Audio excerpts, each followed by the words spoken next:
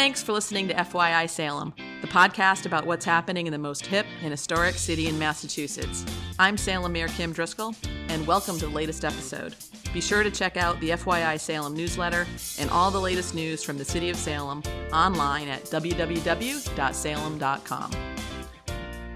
Great to be back and to see everybody here, and in particular, be in a chamber where so much has happened through our incredible 400-year-old history, and to be with all of you. It gives me great pleasure to join you this evening to provide a brief update on the state of our city. I know we have our legislators who are in session, our House is in session, but we do have a representative from Representative Tucker's office. And I know Senator Lovely has indicated she's watching on Zoom at home. And I know there are countless others. I also want to recognize our superintendent, Dr.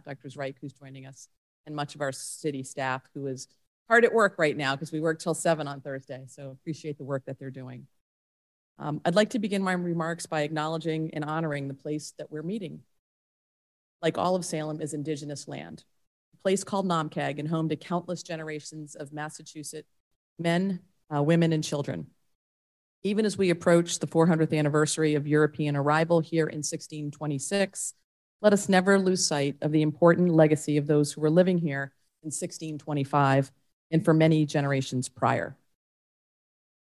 While we're in person in City Hall today, for several months, we were not able to gather collectively as the pandemic raged for many months that limited our ability for in-person meetings and took lives and livelihoods from so many of us. As such, I'd like to ask for a moment of silence in memory of the 111 Salem residents we've lost in the past 2 years due to COVID. They were parents and grandparents, sisters and brothers, seniors, veterans, and frontline workers. Please join me in honoring our neighbors who are no longer with us because of this deadly virus.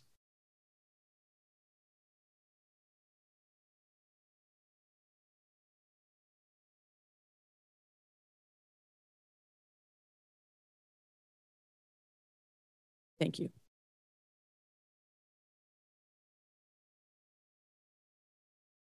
While the state of our city is strong and getting stronger, every day our community is poorer for the lives we've lost. 2 years ago, on this date, one of every 124 Salem residents had had COVID. As of today, that number is 1 of every 4. And among Salem public school students, it's actually 1 of every 3. The trauma, physical, emotional, and mental, educational, and economic, certainly will be with us, our children, and our community for some time. In 1899, Salem Mayor David Little said, "One of the most important subjects for the welfare of a community is the public health. The greatest care should be taken to guard rigidly all matters pertaining to it." I'm so proud of the efforts we made here in Salem over the last 2 years to do just that. Now we're rebuilding and recovering from this historic crisis. We're leveraging and investing relief funds sustainably and equitably into programs aimed at improving public health access and outcomes, strengthening our local economy, supporting renters, workers, and families, boosting our public schools, and preparing for future challenges. Our unemployment rate has returned to its pre-COVID levels, and thankfully we had no net loss in businesses during this pandemic. Our downtown storefront vacancy rate is at a record low, thanks in no small part to our intrepid small business owners, along with the members of the Economic Recovery Task Force and the city staff who have supported them. I also want to highlight and acknowledge our public health staff, and particularly the volunteer service of the members of our Board of Health. Experts in the fields of public health and medicine who made difficult but appropriate decisions in the face of an overwhelming crisis in public scrutiny. None of them signed up to serve on a Board of Health during a global pandemic, but all of them stood up when their community needed them.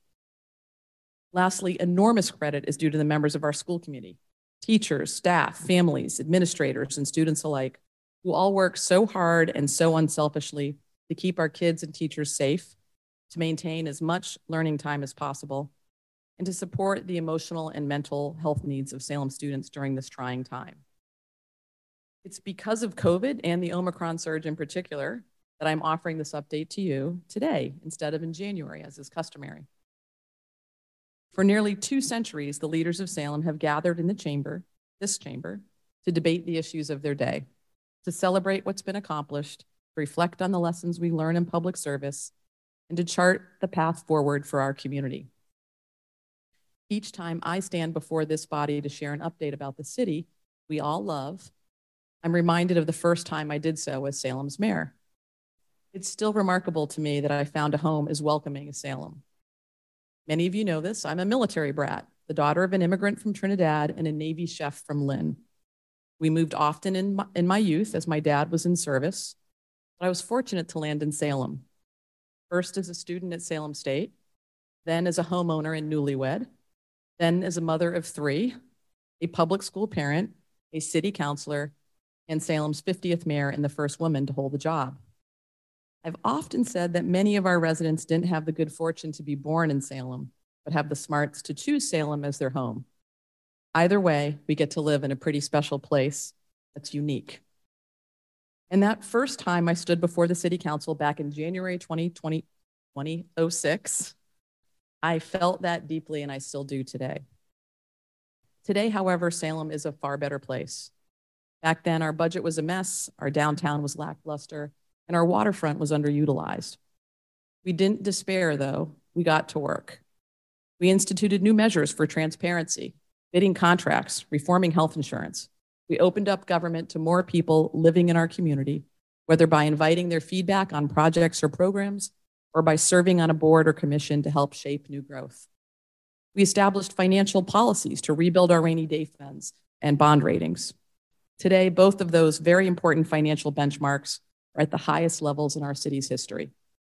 And because of our stewardship, and I do mean our, the people sitting in this council chamber, we've made historic investments in parks and schools and infrastructure and public safety.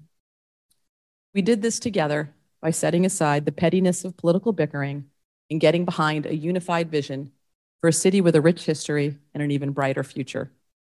We are all elected officials, institutional leaders, small business owners, new and lifelong residents, Team Salem.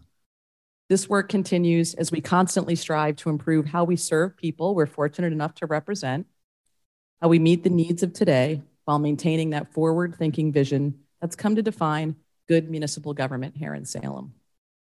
Together as local officials, we're on the ground in our most urgent fights, from COVID response and recovery to racial equity, the climate crisis, strengthening our schools, and making housing more affordable. We're engaging in that work constructively, thoughtfully, but never timidly. As local leaders, we don't have the luxury of waiting for problems to solve themselves. We have to get stuff done every day. Because great communities don't just happen by accident.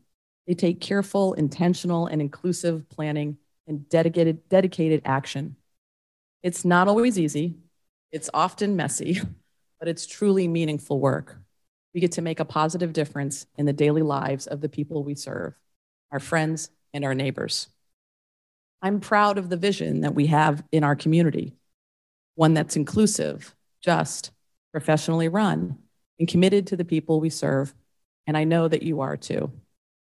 Because the foundation and work underway, in my estimation and in my hope, that 4 years from now, our nearly 400-year-old city, when we enter 2026, will be well positioned as a community that serves as a hub for offshore wind operations throughout the Northeast, once again utilizing our historic port to bring prominence in jobs to our local economy, not to mention a clean energy future to Massachusetts and beyond. A city where every 4-year-old will have the ability to participate in a high-quality pre-K experience, and our high school students will continue to have engaging and robust college and career pathways, better preparing them for the 21st century global economy they'll be entering into. A city with robust transportation alternatives, including well-utilized rideshare, car share, and bike share options, where you don't need to own your own vehicle to get in and around Salem, and one with not one, but 2 train stations, cleaner, faster rail if you're heading north or south. A city working toward right-sized housing supply for every resident, regardless of age or income or ability. We can get there. The work we do now will help lead and ensure we deliver on our goals for 2026. In 1920, my predecessor, Mayor Dennis Sullivan, stood in this same place to deliver his annual address to the City Council. Mayor Sullivan was our 40th mayor, but the first mayor under the revised city charter that we still operate under today. It had been a tumultuous period for Salem. In 1914, the Great Salem Fire destroyed much of the city and left 18,000 residents homeless. Shortly after that, scores of young men from Salem marched to war in Europe, many never to return. Their names today are etched on stones at Green Lawn and above city squares, dedicated in their honor. Perhaps most alike today, though, was the arrival of the devastating pandemic in 1918. While there's no clear count on how many Salem residents perished from that catastrophe, the number who became sick was likely in the thousands. According to Salem Hospital's annual report from that year, there was a 40% increase in admissions. Doctors and nurses were in short supply, and many themselves fell ill. As many as 1 of every 3 patients admitted to the hospital due to the pandemic had died. The St. Credian Convent and School in South Salem was converted to an emergency isolation site, similar to how we created emergency quarantine sites at the Bates dorms at South Campus, just next door, and at the Salem High School in Lifebridge. The Special Aid Society, originally formed to provide assistance to the war effort, pivoted to help with pandemic response to residents in need, similar to our Salem Together effort, how that was launched at the outset of COVID. And just as hundreds of Salem residents in the last 2 years volunteered to drive to get groceries and prescriptions for homebound residents, and to place well-being calls to check in on older adults in Salem. In 1918, Salem residents volunteered the use of their automobiles for nurses at Salem Hospital who needed fresh air and a change of scenery when in quarantine. It was in the wake of all this that Mayor Sullivan stood before the council 102 years ago and observed, Salem has always courageously and fearlessly met every obligation. For to help the afflicted is one of the greatest blessings bestowed on mankind. He recognized too, however, that merely lauding the accomplishments of the past was not sufficient. Salem must remain committed to the work to come. He closed his remarks with this charge to the council. Let our sole aim be to attain the highest possible improvement of our city. Let our every public act be a credit to our city, true to the high standards and traditions of our people, and consistent with the ideal type of the American public official. He was right, and I echo his words here today to renew that call to all of us. As we set to work on the people's business, let's keep striving for that highest possible improvement of our city, for acts worthy of the community we love and the rightly high standard of the people we serve. It's an honor and a privilege to work with you every day. I'm looking forward to all the good work we're going to be doing ahead. And together, let's lead Salem forward for everyone. Thank you for your work and your partnership.